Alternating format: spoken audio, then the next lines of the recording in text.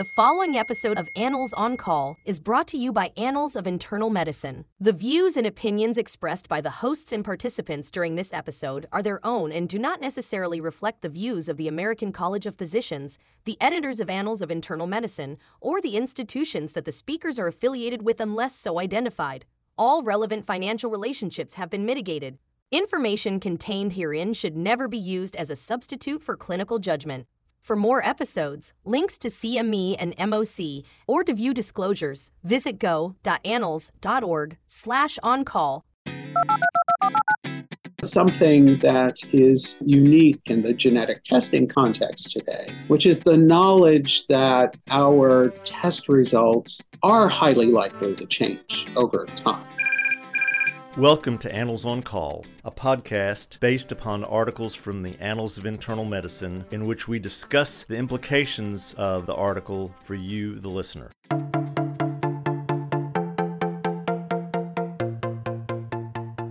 This is Dr. Bob Centor. I'm Professor Emeritus at the University of Alabama at Birmingham and former chair of the Board of Regents for the American College of Physicians.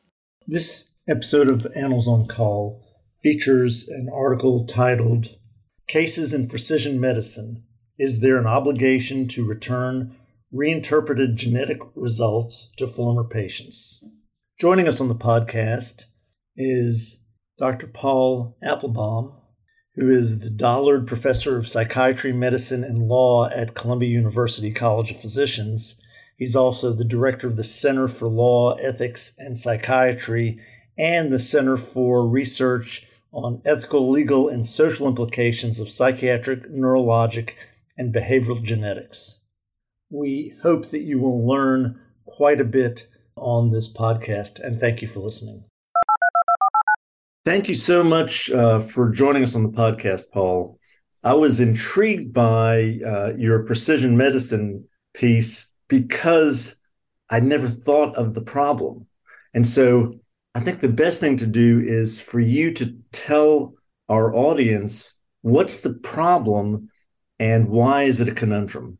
Sure. So we set up the article that appeared in the Annals of Internal Medicine with a case, which was a hypothetical case, but a very real situation that is occurring and will increasingly occur over time. And it was the case of a woman who had a family history of breast cancer who was being tested for known pathogenic variants in the BRCA1 and 2 genes, and who received a report saying that there were no pathogenic variants detected, although there was evidence of at least one variant of uncertain significance. Meaning couldn't give her a clean bill of health on that, but also couldn't definitively link it to a pathogenic process. She stays around in the internist practice for another year and then moves to another part of the country, is no longer seeing him. 2 years after that, he receives an updated test report from the laboratory that did the genetic testing, which reinterprets one of her variants as, in fact, now pathogenic and likely to confer a substantial lifetime risk of breast cancer, ovarian cancer, and other cancer syndromes that are associated with BRCA. And the physician is faced with a question at this point. Patient is no longer in the practice, hasn't been seen for several years. What does the physician do? Is there an obligation to do anything? If so, how can that obligation be discharged? And what would the consequences potentially be of failing to do so? Because laboratories, genetic testing laboratories, are increasingly on their own adopting the practice of periodic reinterpretation of test results, particularly variants of uncertain significance, which can account for more than a third of variants in many cancer tests, because they're increasingly reinterpreting such information when new data become available. This scenario is going to become more common for physicians in all specialties, but I would think particularly in internal medicine. I had never even thought that this was a problem. And so just knowing that this potential problem is useful information.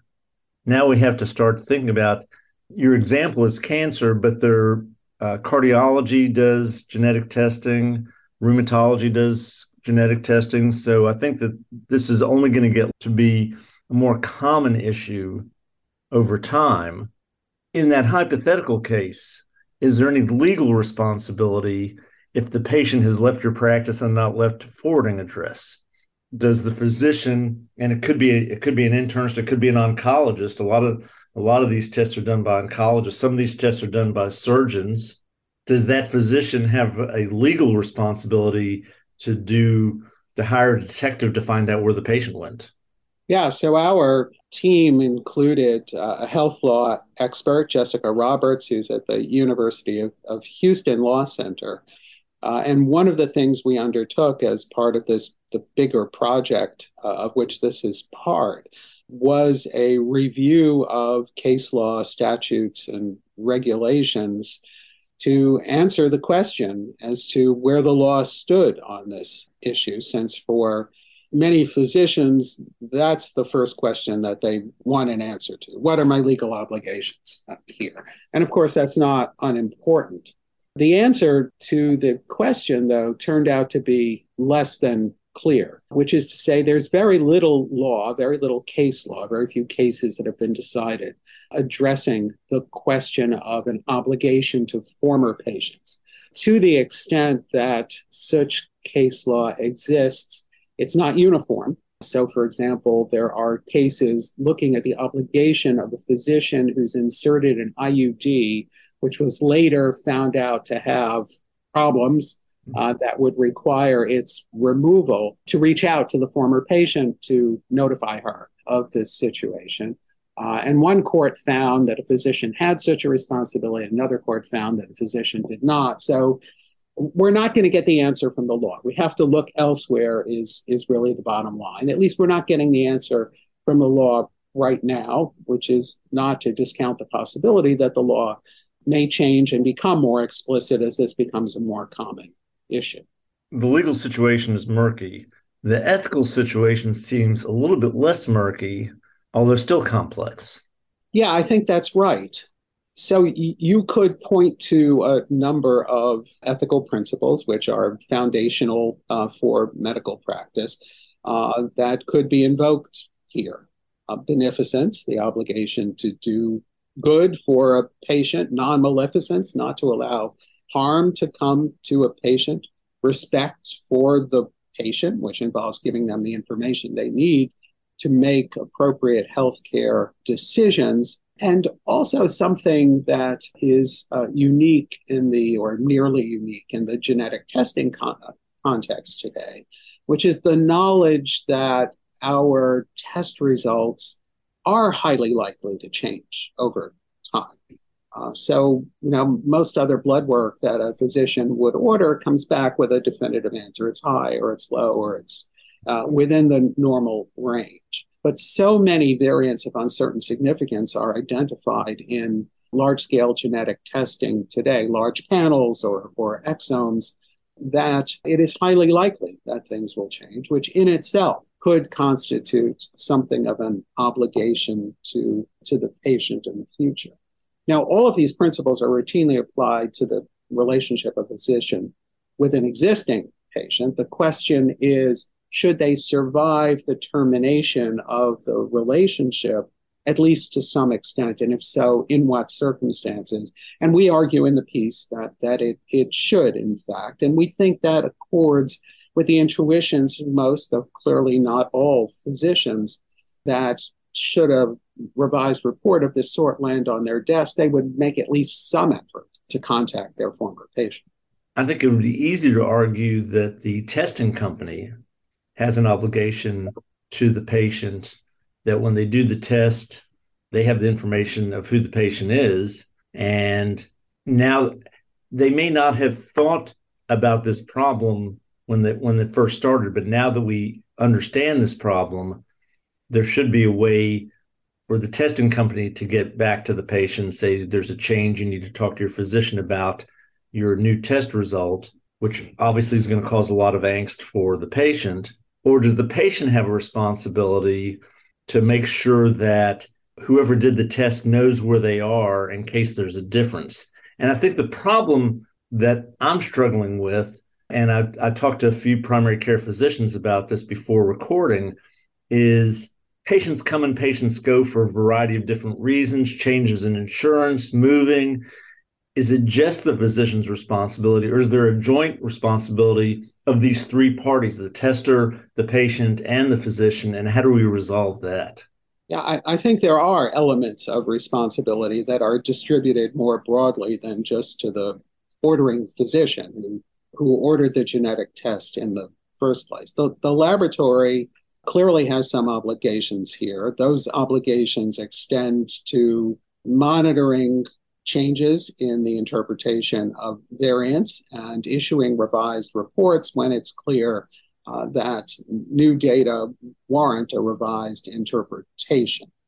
Generally, laboratories, though, are not directly in contact with patients. Lab results come back to the ordering physician or facility, and they probably don't have the people on staff in many cases to interpret the finding for the patient in the context of that patient's medical care more broadly and counsel them on what the next steps should be. Moreover, there may be regulatory considerations that stop laboratories from directly contacting patients with medical information. So they're part of the answer, but not the whole answer. Patients have a role to play here. I should note that there have been some people who've suggested that patients should have the obligation to re-inquire of their physicians periodically whether their test results have been updated. I think it's our feeling that that's an unrealistic burden to impose on patients. Patients may not even remember that they had genetic testing or know that those test results are possibly going to be updated at some point in the future. The person best suited to bear that responsibility of acting when revised results arrive would appear to be the physician. I should also say there's a fourth party here, which are the facilities in which many physicians work, whether it's a clinic or a hospital system. And they can facilitate this process by finding contact information for patients and setting up times for physicians to reach out to them. I'm glad you brought up the facility, because we also have the problem of physicians moving or retiring. It's one thing to pick up an existing patient, but it's another thing to have responsibility for a patient that you never saw that was seen in your system or in your practice, which makes it all even more complex. So I think this is going to be something that we're going to have to struggle with for some time to come up with the best solution. Should this influence a informed consent when a patient gets genetic testing that would include the responsibility to leave a forwarding address if they were to move or go to a different practice? Might that be something that might help physicians in the future? It certainly doesn't help us today because we haven't been doing that. But I'm thinking that, as you said, there's going to be more and more situations like this as we do more and more precision medicine.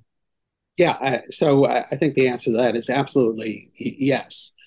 There ought to be a routine part of the consent process prior to genetic testing that informs people about the possibility of revised results at some point in the future and the importance of keeping their physician or the facility where they get care apprised of their contact information should that change in the future, even if they leave the care of that practice.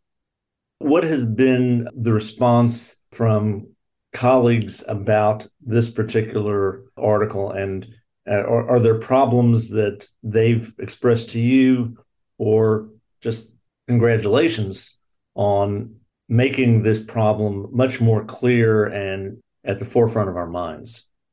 we've heard a dichotomous set of responses. I think the majority of people who we've heard from, which is consistent with some survey data and interview data that we have from this larger study that this was part of, the majority of people almost look at this as a no-brainer, which is to say, well, of course, if this is potentially actionable information that could save my former patient's life, of course I'll do something. But there are, in our estimate, a minority of physicians who feel differently about it, who are worried about the burden that's being placed on them and how reasonable it is to have to reach out to patients in that circumstance, and would rather not have that responsibility.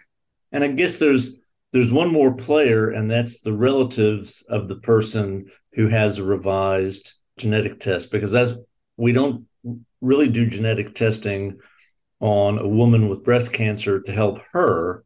We do it to help her daughters, her sisters, her extended family.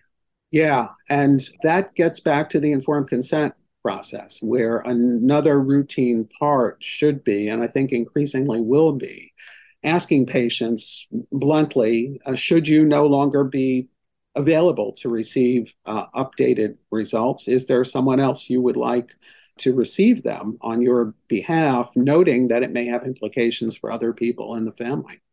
I'm so glad the way you phrased that, because since we're often dealing with cancers that might be of genetic origin, not every cancer patient is around 3 years later. More and more they are, but if they're not, who does information go to? And I think that there needs to be sort of a information power of attorney, so to speak. Who gets the information if something happens to you? It's stressful to the patient to have to do that. However, my guess is the women that I've known who've had breast cancer would very much want their daughters and their sisters and their cousins to know. Yeah, no, I think that's right. And I would just note that our current electronic patient portals could facilitate that process. It could be built into an online process of obtaining consent for genetic testing. Right. It certainly would be nice if we had portals that talk to each other, which is time for a different discussion and debate. Well, Paul, I can't thank you enough for joining us on the podcast and just shining the light on this issue that we should be thinking about. And you have done the most positive thing that anyone can do for me, is you made me think. Well, thank you very much. Now it's time for Bob's Pearls. This most interesting discussion opened my eyes about the problem of reinterpreted genetic test results. Since this will likely become a larger problem, our discussion focused most on the solution, which needs to be included in an informed consent form before you order genetic testing. That form would include ways to re-engage the patient if they were to leave your practice or you were to leave your practice, as well as who else is entitled to receive the information. As we become more and more aware of genetic issues in healthcare, paying attention to how to deal with those data is an interesting and yet difficult problem. We hope that listening to this podcast gives you more insight in how we might deal with it in the future. Thank you so much for listening. Information contained herein should never be used as a substitute for clinical judgment. For more episodes, links to CME and MOC, or to view disclosures, visit go.annals.org/oncall